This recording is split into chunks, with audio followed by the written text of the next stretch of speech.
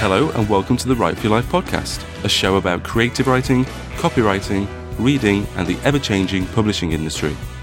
Bandwidth for December has been provided by Cashfly, the fastest, most reliable CDN in the business. Cashfly delivers all of our content here at 5by5 and they really are tremendous.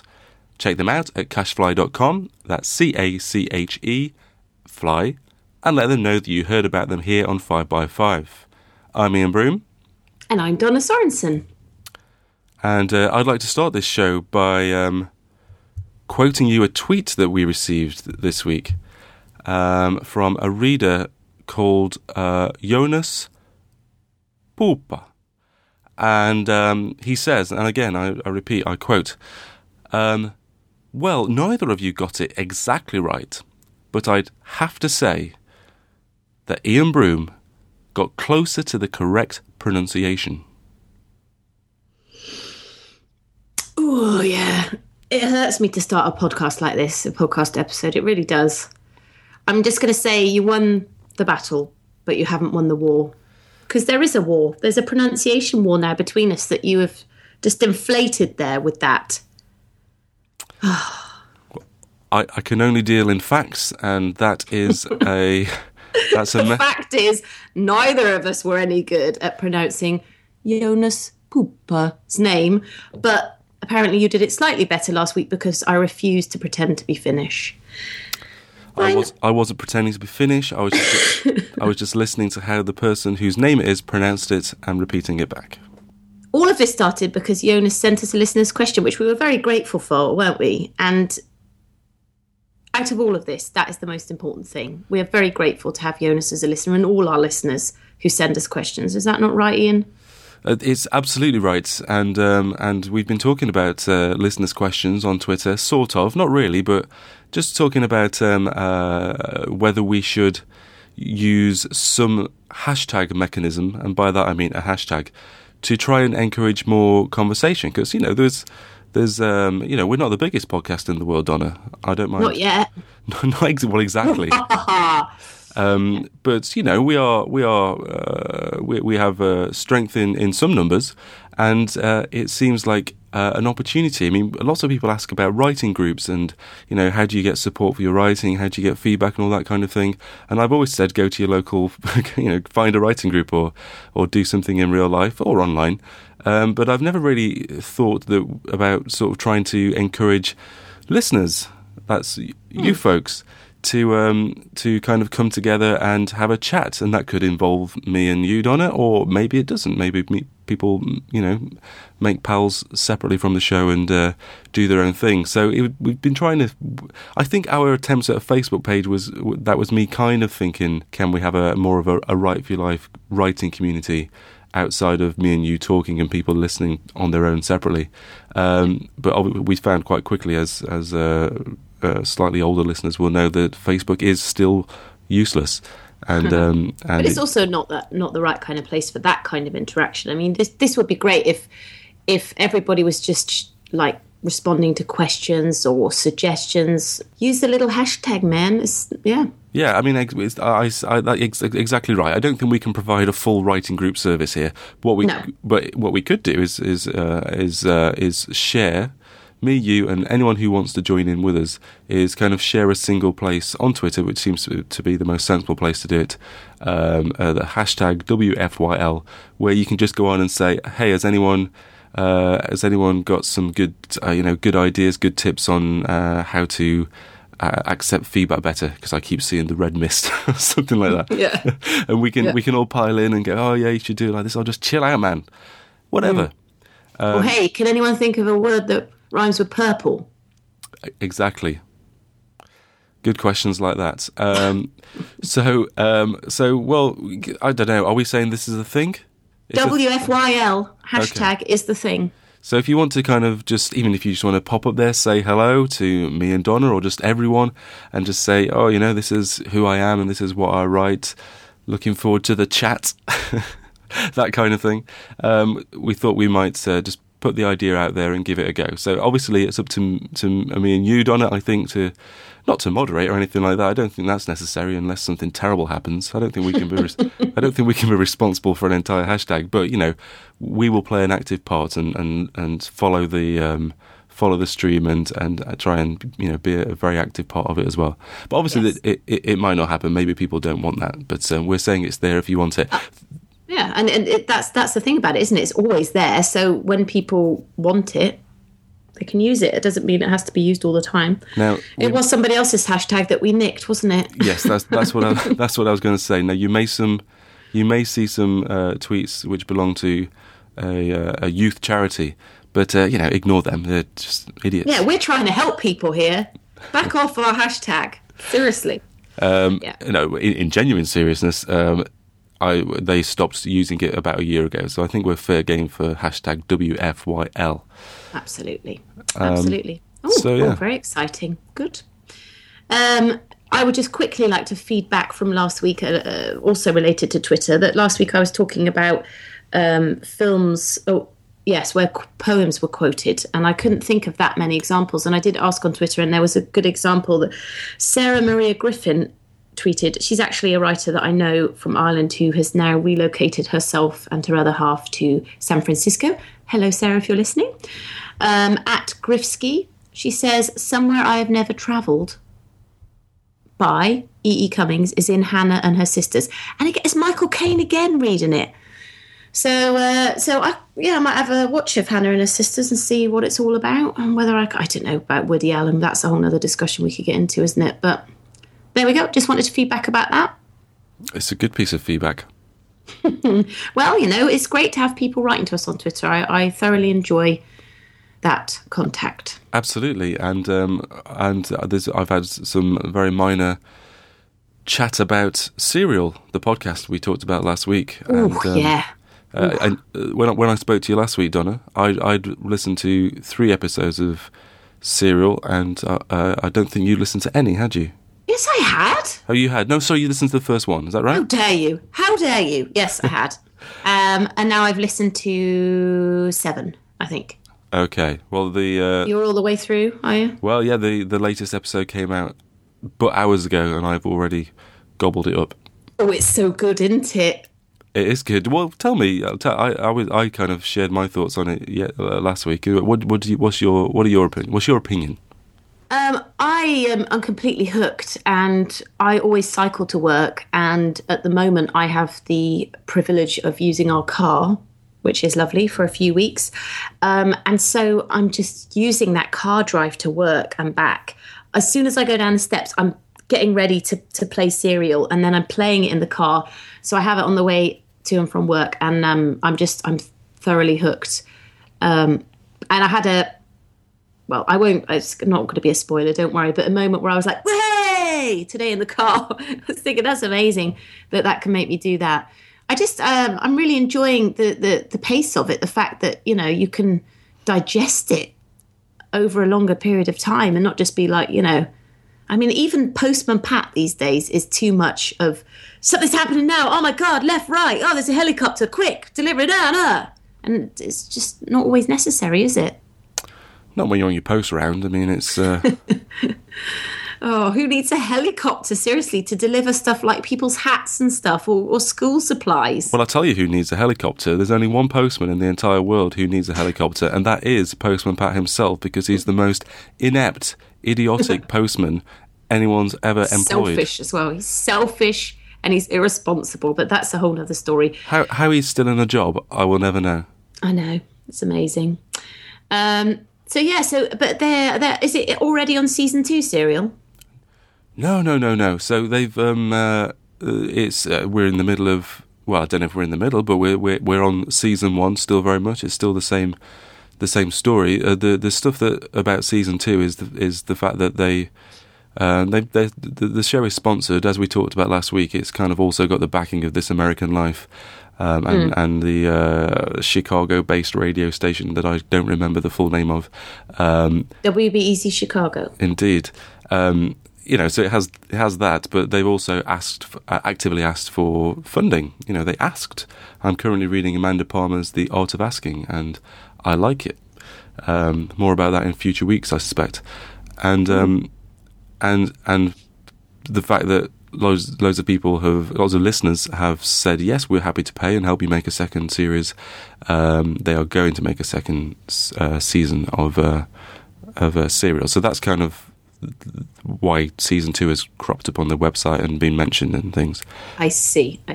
Okay, but they're still, good. Well, I'm really glad to know there's more episodes of this season, because it's a story that,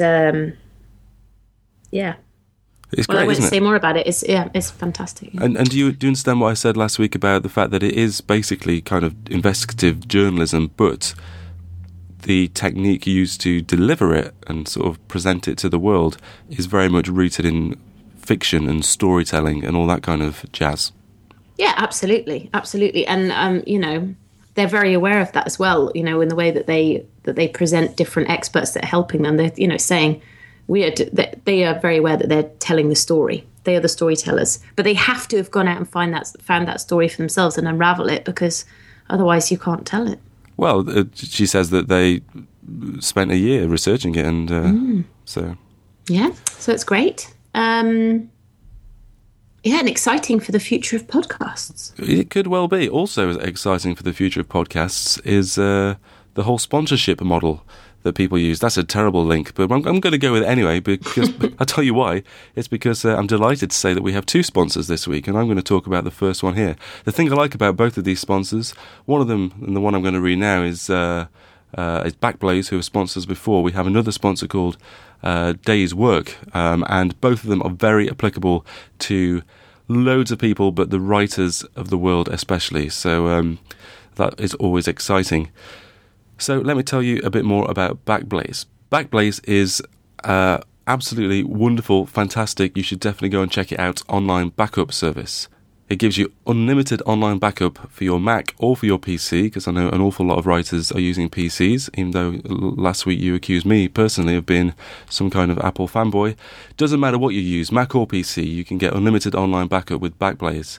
And I think this is something that we all need, because we kind of think it will never happen, but it does. It does happen to people. Computers crash, hard drives get stolen, earthquakes happen, and perhaps more frequently, we lose things. Files go missing, and all of a sudden we're absolutely distraught about it. And I don't think that's too strong a word. I've had things go missing, and it really is awful. So how does Backblaze work? Well, you download an app, and it backs up all of the data on your computer, which may take a little while initially. It takes, could even take up to a week just to get all of that information. People have a lot of data these days because it takes everything on your computer.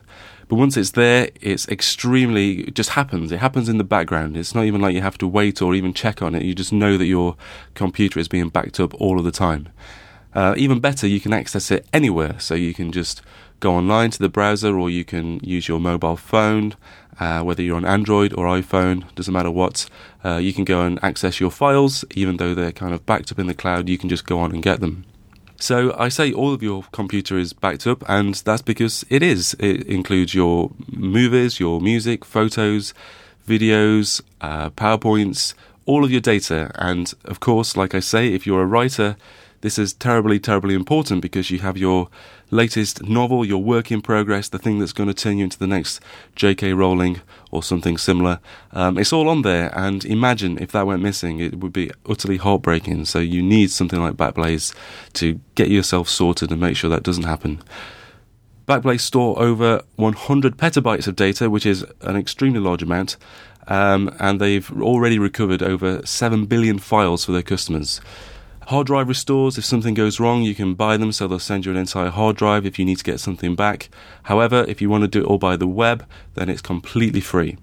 There are no add-ons, no gimmicks, no extra charges.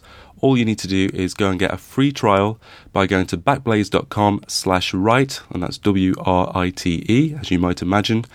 And then it's just $5 a month per computer for completely unlimited backup.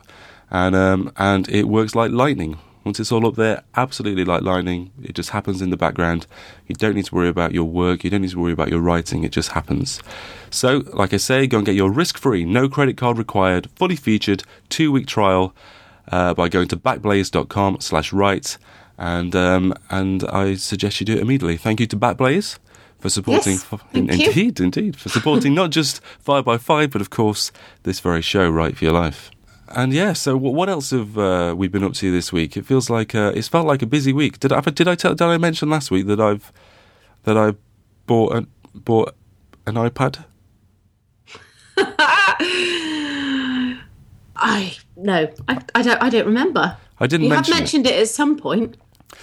Well, I've owned an iPad from the very first iPad, and I think there is a misconception, certainly within my household, when I have to try and do some persuading as to whether I should get new ones, is that I've had loads. But this is actually only my third iPad, he says, in a very kind of, I believe the term is first world kind of way. But I've had an iPad mini for a couple of years, and we've talked in the past about the old real-life Pomodoros and trying to get writing done in short pockets of time. Well, I've used my iPad mini to do that. Because I've been using it to write on, the truth is the iPad mini is fine, and I've always said all you need really to write is a keyboard and a screen, and the iPad mini definitely provides that. But a combination of things led me to deciding to basically sell the iPad mini and a few other items so that I could afford a new iPad.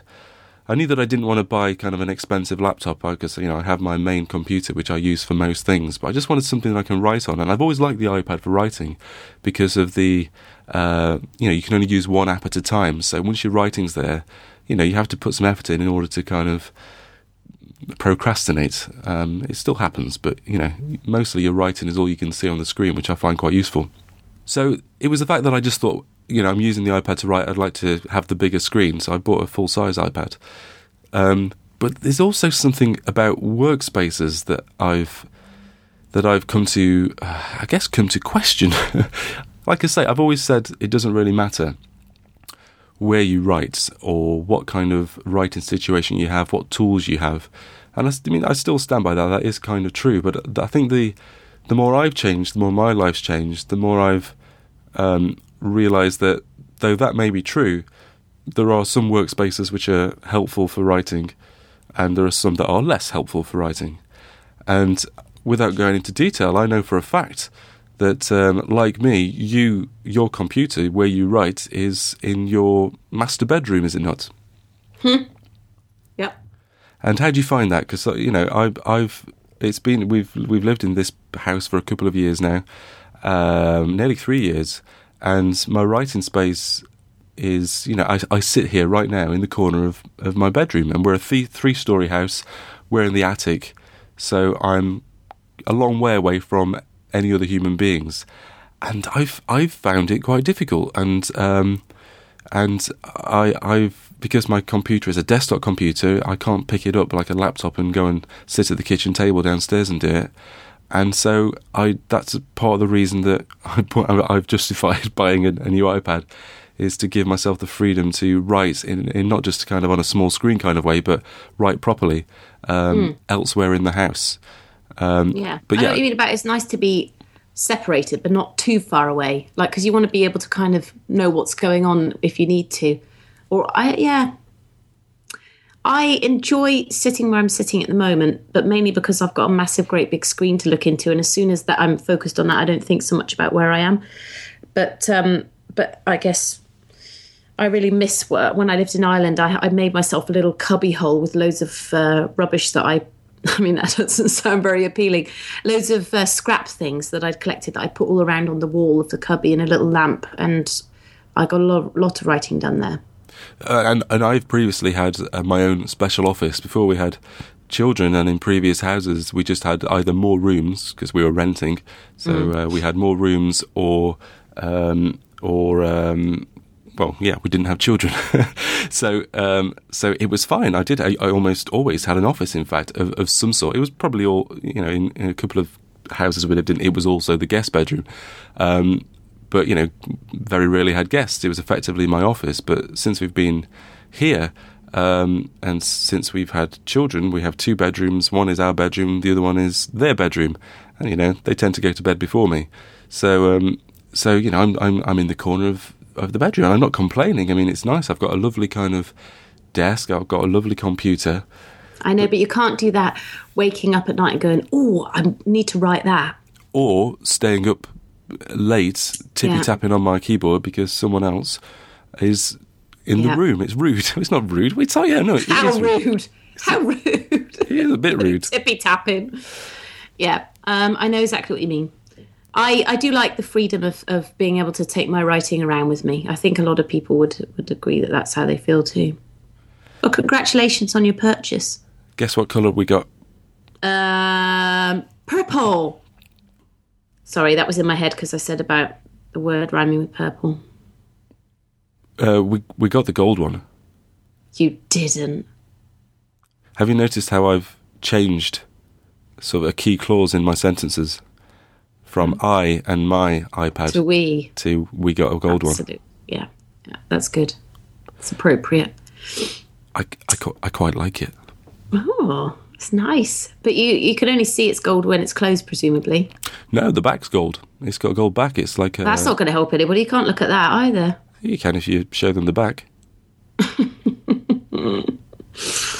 Well, it's all very exciting. Anyway, it's mainly exciting for me, probably for no one else. But the reasons for getting one and how I've justified it to myself is kind of a result of thinking about writing workspaces. And I know that a lot of people have laptops these days, so you kind of do have the option to move around and do what you want.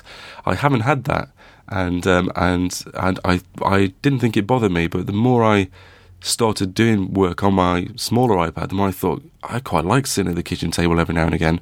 And we have my granddad's old bureau that was next to him for years and years and years. We have that now. I haven't stolen it; it's dead. Don't worry. And it's lovely. I can write. Just pull the lid open and then put my iPad and a keyboard on there and boot up Byword and off I go. And it syncs to Scrivener. Maybe this is for a future episode, but I've got my iPad syncing up to Scrivener, so that what I write downstairs on the iPad, automatically I come upstairs, look at the main computer, and kaboom, it's already there in my Scrivener area. Magic. Absolute magic. Writing magic. Indeed. So I don't know what the takeaway about that is for anyone. Apart from to say that don't get stuck in your ways. Things change. If you feel a certain way about your writing process, and you have done for a long time, then, maybe you should try things differently. Maybe shake it up. Shake it up a little bit. Shake it up. Absolutely. Cool. Well, I shook it up this week. I went and I did a poetry reading. You did a poetry reading? I did. In Copenhagen, the notorious city where no poetry readings take place. Well, yes, I know. In English. I know. Well, this was actually very interesting because it was it's a monthly spoken word night, where people are reading both English and Danish, or you can choose. You don't have to limit yourself to English or Danish. And it was fascinating to see how everybody in the audience responded to two different languages. And also for me, like listening to Danish poetry, I'm definitely not moved in the same way as I am. Like, it's harder to move me with Danish poetry because, I mean, even if I can understand and grasp the meaning, I'm just not as emotionally connected to it, I think. But anyway, it was really amazing, and it was a packed room. I mean, it wasn't a reading for myself, but it's always good fun to be part of a spoken word night, isn't it? You're a big fan. I'm a huge fan of spoken word nights. It's one of the things that I would recommend first to any writer, new, old, young, another word, to just go out and do it. It's so good for your confidence. You really get to learn about your work, whatever it is that you read. You get to hear all the flaws or all the good bits. You see how an audience reacts to what you say, and you go through that kind of process of being absolutely terrified and then the elation of having performed your writing in front of people. It can really keep you going if you're working on a long project like a novel. It's like if you go to a monthly spoken word night, then at least you get some kind of physical, tangible reward every month where you go and perform, or even if you don't perform on the night, you go and chat to people and watch other people. There's just something about being part of a community, dare I say. Yeah, absolutely. And I was talking, because there were supposed to be some people there that I knew, but I crept in late, and it was so smoky. And as our listeners may know, I'm quite pregnant. Very pregnant. And my immediate thought was, this is so smoky. And oh, it's packed. I'm only poked in the corner, and is there anyone I know here? And oh God, the list is really long, you know. And it's all of these things when you first get in there. But it's fantastic when I found people I knew because they knew other writers, and then we got talking. We were saying exactly that we can use this monthly event to actually make sure that we've got new stuff to read every time, and you know, and see other people there as well that we know and follow their progress. Are people still allowed to smoke indoors in pubs and public areas in Copenhagen, or was this a very good question? Was it a secret snuff hole? A secret snuff hole? Sounds like badgers writing or something, and underground animals gathering for poetry readings. Right. Well, because of my day job, I know the technicalities of this. But in Denmark, smoking is banned in public areas as around the rest of the world. But if you have a pub which is under 40 square meters, then you are actually allowed, which is completely bizarre. Hang on, if it's under a certain size? Yes. So if there's potential for A, fire, and B, extreme smokiness, then you might as well just get on with it. Yeah, but what this place had was, because this is quite a well-known little tiny jazz pub, they had like one of these, do you remember, places don't really have them anymore, I don't think. They had like a smoking booth of glass in the corner, but one side of it was open. I was sat next to the side that was open thinking, oh, this is mad, and is it worth it? Is it worth it? How big was the booth? I mean, surely if there wasn't some sort of openness to one of the sides, they would all just... anyone in there would suffer some terrible smoke-related, let's say death. Well, yeah, I mean, that's what everyone says. I don't think it's going to be sped up necessarily by standing in that thing because it's, you know... Anyway, it was smoky, but it was worth it. I stayed. I read at the end. I got some great feedback. It's nice. When I was leaving, somebody stopped me outside that was having a fag outside. I don't know why they were doing that. There's a completely useless smoking corner cube. And they just said, really enjoyed your poetry. It's great. So that's always nice feedback, isn't it? It's always fantastic feedback, and it's the sort of thing, like I say, that doesn't happen if you sit at home and don't go out and perform or speak to anyone or show your work. Absolutely. And there were a couple of fantastic characters at this thing, as there normally are for spoken word nights. One girl who managed to keep quiet the whole night because there were a lot of readers. And then when she got up, it was quite clear that she was so drunk. I've never seen... I mean, it was amazing that she managed to make it up onto the stage. She had her eyes closed the whole time and was kind of dribbling a little bit. But then I think it unlocked something in her after she'd managed to like read this little poem where she was talking about someone who'd broken her heart, and then she was like carried back off the stage, because then she was like the best spoken word night supporter of any reader ever. She was going, woohoo, great, from the corner. It really woken her up, all the adrenaline of reading her work. So it was good fun. Good. I'm glad you went. I'm glad you enjoyed it. Will you be going again? If it's a monthly thing, this is what you've been waiting for, isn't it? I will. I mean, the whole smoky issue is a bit annoying based on I'm sure it's fine just for like a short thing. But just one last thing I'd like to mention about the spoken word night. Do you not think that there should be, if there is not, some unspoken rule that you can't just leave after you've done your bit? That you have to stay to the end, because people go for an audience, you know, and you've gone for an audience. Don't then take a bit of the audience away with you and leave after you've read. Yes, I've seen it many times. I think it is the height of writerly rudeness, and I can't quite believe people do it. I mean, I know that, you know, sometimes you might leave a gig early because you've got stuff to do. Maybe you've got work in the morning. Maybe you've arranged other things. But when people actually go and perform, especially early on, if they perform early on, like get on stage, read their bit, and then... the reason I've seen a lot of this because I used to be the compere at Words Aloud, the spoken word night that I was one of the organisers, and so I would literally sort of, you know, say, oh, give Steve a big round of applause, and everyone would go, oh, well done, Steve, that's great, clap, clap, clap, and then I would be on stage and I would be introducing the next person, and out of the corner of my eye I see Steve. Steve's sneaking off. Oi, Steve! He's put his coat on and he's having a little wander around the outside of the. Hey, excuse me, can I get past? And I'm thinking, I just desperately wanted to kind of shout, say, Steve, if we've had to listen to that, you need to listen to this. Yes. Here's Barbara. Give her a round of applause. Yeah, absolutely. Maybe we should, get more compers to do that. There was something another quick little newsy bits and bobs type thingy that I wanted to mention. And that is that I just saw that a poetry journal, quite a big and very well-established poetry journal in Ireland, I've just seen literally tonight, is closing down. It's called The Shop. And I have had one poem published in it. And it took a long time to get that poem published in there. They were not easy to get published in. But I just wanted to say that I think it's, it's very sad to hear of it.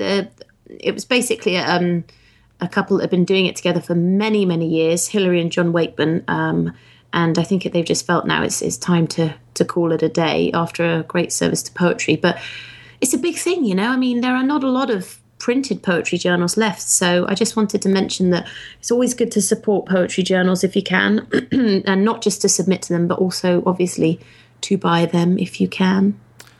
It's good to buy stuff in general that's been made by artists of any kind, but it's not always easy. I'm going to do a little chitty chat with you in a few minutes about that, because it turns out that Kindle Unlimited might be having an adverse effect on the profits of authors, particularly indie authors, or at least they're the people who are actually complaining about it. I suspect that authors published traditionally don't have access to the same kind of figures, frankly.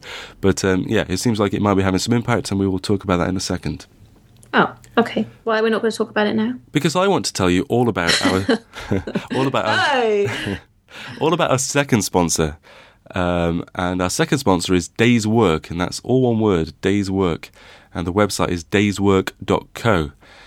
And you should go and check out the site because there's loads of fantastic information on there. And it was created by, actually, a colleague. I think we can call him a colleague, despite having never met or spoken. Andy Mangold, who is the host of another 5x5 podcast called On the Grid. Anyway, Days Work is for freelancers and for people who work in small companies. Now, that covers an awful lot of people, which means that it probably applies to you, dear listener, especially if you're a freelance author, freelance writer. Now, this sponsor slot comes along 4 days after I return to the world of full-time employment, having been freelance over the last 8 or 9 months. However, I can say that had Days Work have been, if I'd known about it even just a week ago, I would have absolutely jumped at the chance to use it. Because it's a fantastic way to track time and send invoices for, like I say, freelancers and small companies. And it was designed and built by a small company who were just kind of fed up by all the other time trackers that are out there. And indeed, I've tried a number of them and I've found them extremely frustrating. At times I would get some things to work, like I might get the time tracking element to work, but the invoicing system would be absolutely useless. And it seems to me that Days Work has got it all spot on. Because it's a time-consuming process. I think that's the thing when you're a freelancer or a freelance writer, I guess in our cases.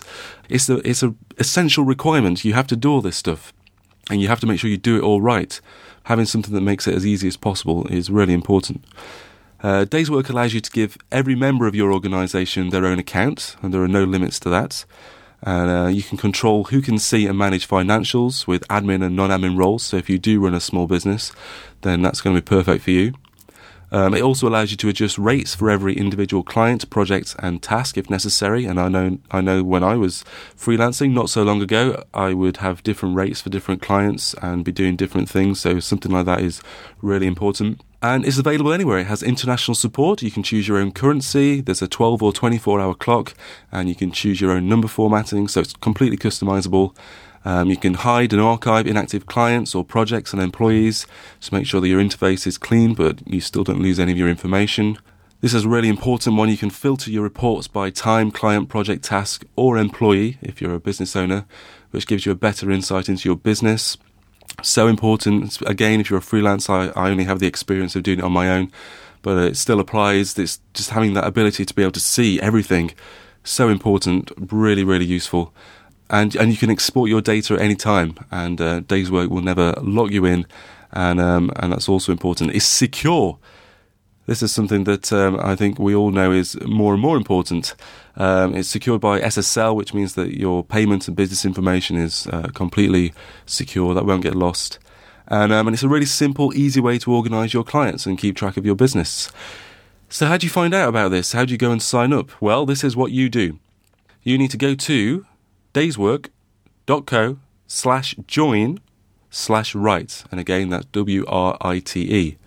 And that will give you 20% off both monthly and yearly plans. And if you do it now, if you go straight there immediately, well, after the podcast is finished, then you can get a free trial for 30 days. No credit card required, so you've pretty much got nothing to lose. So go for your free trial, and then your 20% off both monthly and yearly plans you can go and get just by going to the link, which I shall give you again, and that is dayswork.co/join/write. I'm going to have a little go of the trial anyway, because I think it could still be useful for, the bits and pieces I do. I'm not going to be a full-time freelancer anymore, or at least not for the foreseeable future. But I'm still going to do the odd bits and pieces on the side, no doubt. So I'm still going to need some of these features. So I'm going to be doing this myself. So if you're a freelancer or you work in a small company, I suggest you do too. Great. I've got 2 things to say about Days Work. And as usual, you're going to see that they are high quality bits of feedback or things to say. The first is, I'm going to say Days Work, you spell it DAYS work, not DAZE work. I know that sounds obvious, but I just think we should say it because, it could be like a really cool way to write Days Work. It's a good point. I thought for a second there that I'd said it wrong, but... No, you haven't. We just didn't spell it out. And the second thing, also equally as useful for everybody, is that guy's got a great name. Andy Mangold. Yeah. It's true. I like it. I like the way it sounds. So that's it. That's all the feedback I have about Days Work, but still sounds good. It's good feedback. If that doesn't encourage people to go and check them out, I don't know what will. Do it for Andy Mangold. Indeed. Oh, right. Had we not better do a listener's question before we talk about Kindle Unlimited? Okay. I'm all for that. Great. Well, we had a listener's question actually that we wanted to get to from a little while ago, and it's from Bram Bresseliers. He asks, while writing, do you also compose how your writing should be read? What tone, pace, pauses? Do you hear it in your head? Now, we have talked a bit about hearing voices, characters' voices in our head, I believe, in past podcast episodes. Did we not do that? We have touched on this slightly before, yes. Yeah, but, here, the only thing I wanted to say was just, reading aloud, absolutely everything. Do you read everything that you write aloud back to yourself after you've written it? Not obviously necessarily at the time, but at some point in time, will you have read everything out loud that you've written? I don't think I could honestly say that I've read my entire novel out loud, but anytime I'm unsure about something, I will read it out. Yeah, maybe that's it. Yeah, I've read a lot of it out. Yeah, I'm wondering whether that's a difference between poetry and fiction, because I'm pretty sure that most poets would say that they read absolutely everything they write out loud. And it's just vital. The idea of tone and pace and pauses, that's the reason to read it out loud, actually. It's very difficult to... I don't hear it in my head. I hear it in my heart. And stop it. Oh, I'm going to be sick. I have been sick. It's a terrible mess here. It's in our bedroom as well.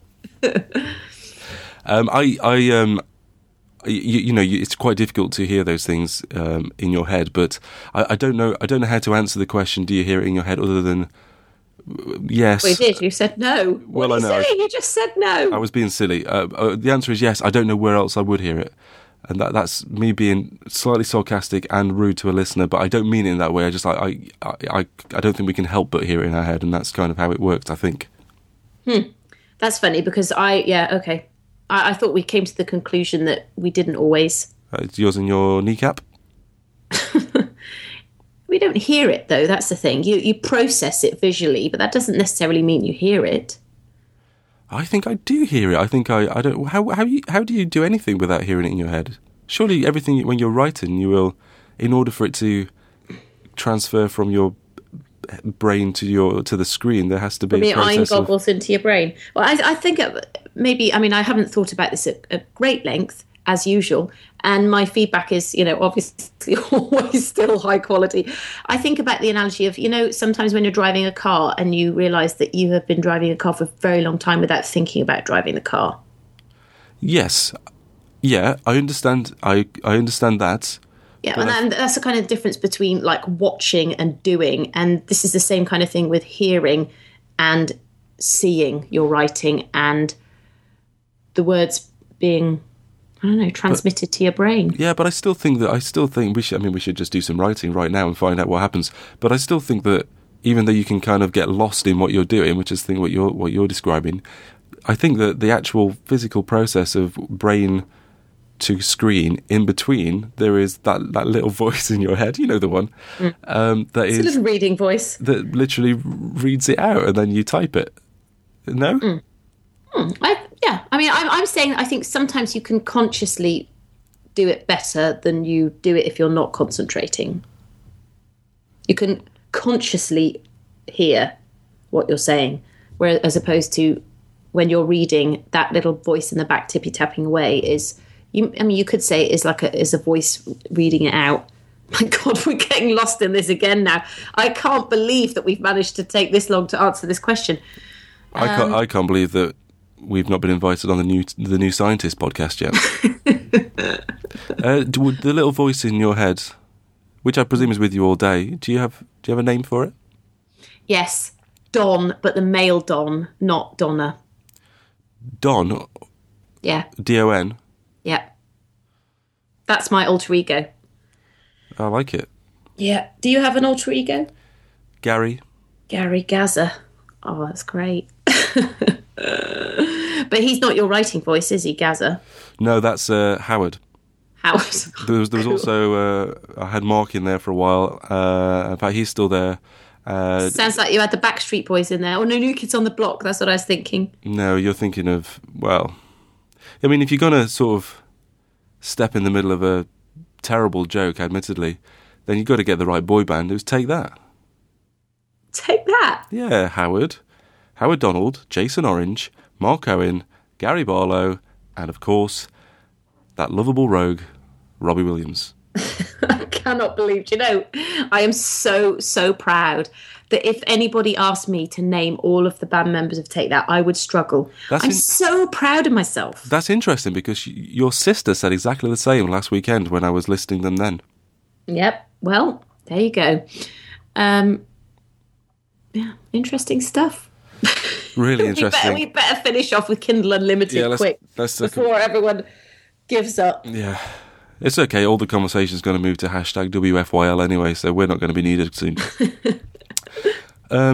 So just I've noticed in my RSS reader this week that there's some unrest in the online writing community, and I say the online writing community because I think that's more inextricably linked with the indie writer community, so people who self-publish. And that just happens to be where the articles I've read have been by them. But basically it seems that Kindle Unlimited, which is the 5-month-old service from Amazon, where or 5-month-old in the US, I think it's more recent in the UK, where readers can pay a monthly fee and they can read any book they want, in brackets, that is part of the Kindle Unlimited service, which is quite a lot of books. And what I didn't realise is that if an author signs up to KDP, so Kindle Direct Publishing, I think, I should know all this stuff, I apologise, then they automatically are opted in. You can't kind of say, well, I don't want to do that. You kind of, if you want to go through KDP, then you have to be part of Kindle Unlimited. And that's kind of having an adverse effect on sales, it would seem. So this article is this article is quoting a guy called H.M. Ward. Might not even be a guy. In fact, it's not. It's a female person. And she writes that she withdrew her books because the average payment per book had dropped to only $1 33 cents. And her total revenues since Kindle Unlimited was launched had fallen by 75%, which is a lot. 5%, yeah, that's 75%. impressive. Yeah, that's what I said. So she says this is an article on the Digital Reader which actually quotes H.M. Ward. So I'll find her original piece as well and put it in the show notes. Where can we find the show notes? You can find the show notes at 5by5.tv/WFYL/138. So H.M. Ward says, I had my serials in Kindle Unlimited for 60 days and lost approximately 75% of my income. That's counting borrows and bonuses. My sales dropped like a stone. The number of borrows was higher than sales. They didn't complement each other as expected. Taking a huge-ass pay cut while I'm still working my butt off, well, that's not okay. And Kindle Unlimited affected my whole list, not just Kindle Unlimited titles.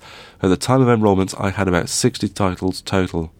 I planned on giving it 90 days, but and then she goes on to say, she says she has a child in hospital, and her income has just gone. So now, I mean, I guess this is pretty serious news that for someone who is making a full-time or even part-time income out of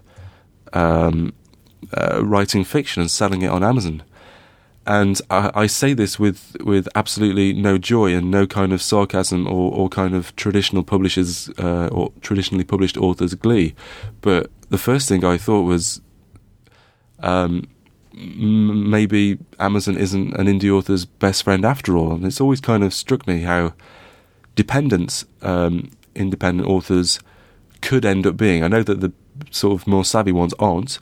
But ultimately, Amazon has always been the place to be if you're an independent author, and maybe Kindle Limited is the first step to kind of. Well, I think it's maybe Amazon didn't know that it was going to affect some indie authors' sales so drastically, and maybe it hasn't affected, a large proportion of authors. But I think ultimately there's this thing of building what is essentially a company. You're writing in H.M. Ward's case and various other indie authors' cases. You become a company and not just a writer, where you're entirely reliant on the stability and decisions of another company, especially one like Amazon, who are so big they don't care. They don't care. They don't care about any authors. They don't care about any publishers. They don't care about people who make kettles or swing sets. They are a corporation, a giant corporation, and they don't care. So whenever I've seen, and I've seen many of these articles where indie authors are like, Amazon or everything, I've always thought, well, they're everything at the moment. There is a future that might suggest maybe in the future they might not be everything. They can pull the rug from under you at any point. And I wonder if part of that for me is having been made redundant and kind of trusted the company I worked for to kind of do right by me, even if that was the case, and kind of having the rug pulled from under me. I'm very wary of. I'm not very trusting these days. Of putting all your eggs in one basket. Well, I'm not very trusting of companies because I know that ultimately companies of all sizes, at some point, they will look after the company, and of course they will. If I was a company owner, that's probably what I would do too. But as an employee, or in this case as an author or an independent author, or even as an author, maybe traditionally published authors' sales being affected too. It's just much harder to tell. I don't know if I've talked a lot about that. I don't know if you have any thoughts. Well, we haven't got time for any now. It's the end of the podcast already. It's amazing how time flies when you're dissing Amazon. I think we've achieved a lot. I'm not dissing Amazon. I'm not at all. No, It's in the words of Bobby Brown, it's their prerogative. And I think for some authors, it can sometimes feel much like Paula Abdul's Cats, where it's 2 steps forward and 1 step back. Did I say that last week? I feel like I've used the Paula Abdul reference about 3 times in the last week. Well, I mean, the entire podcast, basically, you've been swilling around in the late 80s, early 90s. It's quite amazing. Cool. Well, that's it. You can find me on Twitter @TheFlyingPoet, and of course on the hashtag WFYL. You can also find me on Twitter @IanBroom, IAIN BOOOME, and I'll be at hashtag WFYL too. Or if you have a question and you want to email us, then you can do that too. I'm Ian at writeforyourlife.net, IAIN for Ian again. And I'll make sure Donna sees it too. Don't you worry about that. So feel free to... Hey! Thanks, that's great. I have no idea what that wahey was for. Oh, cool. Well, see you next week, eh?